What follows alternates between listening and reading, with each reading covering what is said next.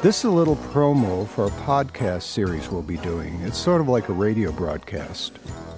I'm Meatball Fulton, author of Jack, Ruby, and so on.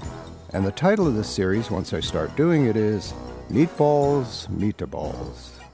Little spicy meatballs will roll your way, and you can step aside or download them into iPods or wherever. And it's free. Anyway, it'll be a variety of things, like how we do these stories, what's it like to go off into the Amazon and record for a week at a time, or recording in Bali, Sumatra, India, Belize, Costa Rica, Argentina. And I'll have an interview with Tim Clark, the composer who does the music for all these stories. Also, when we're in production on a new series, I'll play some snippets, sometimes some of the outtakes that you never get a chance to hear. For example, here's a scene from Ruby 7 that we recorded a couple of weeks ago.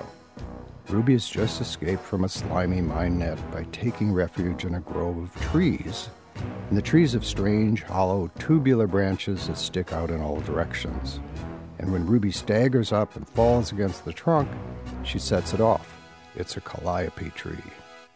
Anyway, this is a scene that follows right after, and it's the raw recording.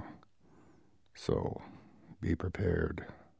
A calliope tree? Yeah, they really raise a racket. Oh, you're lucky it wasn't a snotty pine. A snotty pine? When you walk by, they sneer at you. Oh, come on. Trees don't sneer. A snotty pine can. I've heard of snotty pines, Ruby. And they hiss. I hear they can get pretty nasty. They can spit. Yeah? Did you spit back? That is not recommended. I heard they can work up a pretty good gob. As big as your head. Okay, that's enough.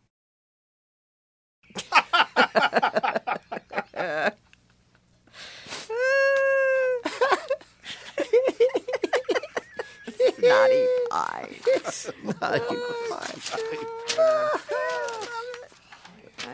61. That's gone. That's gone. Well, we still got this.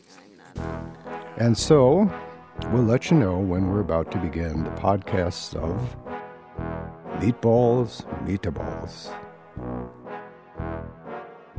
Ciao.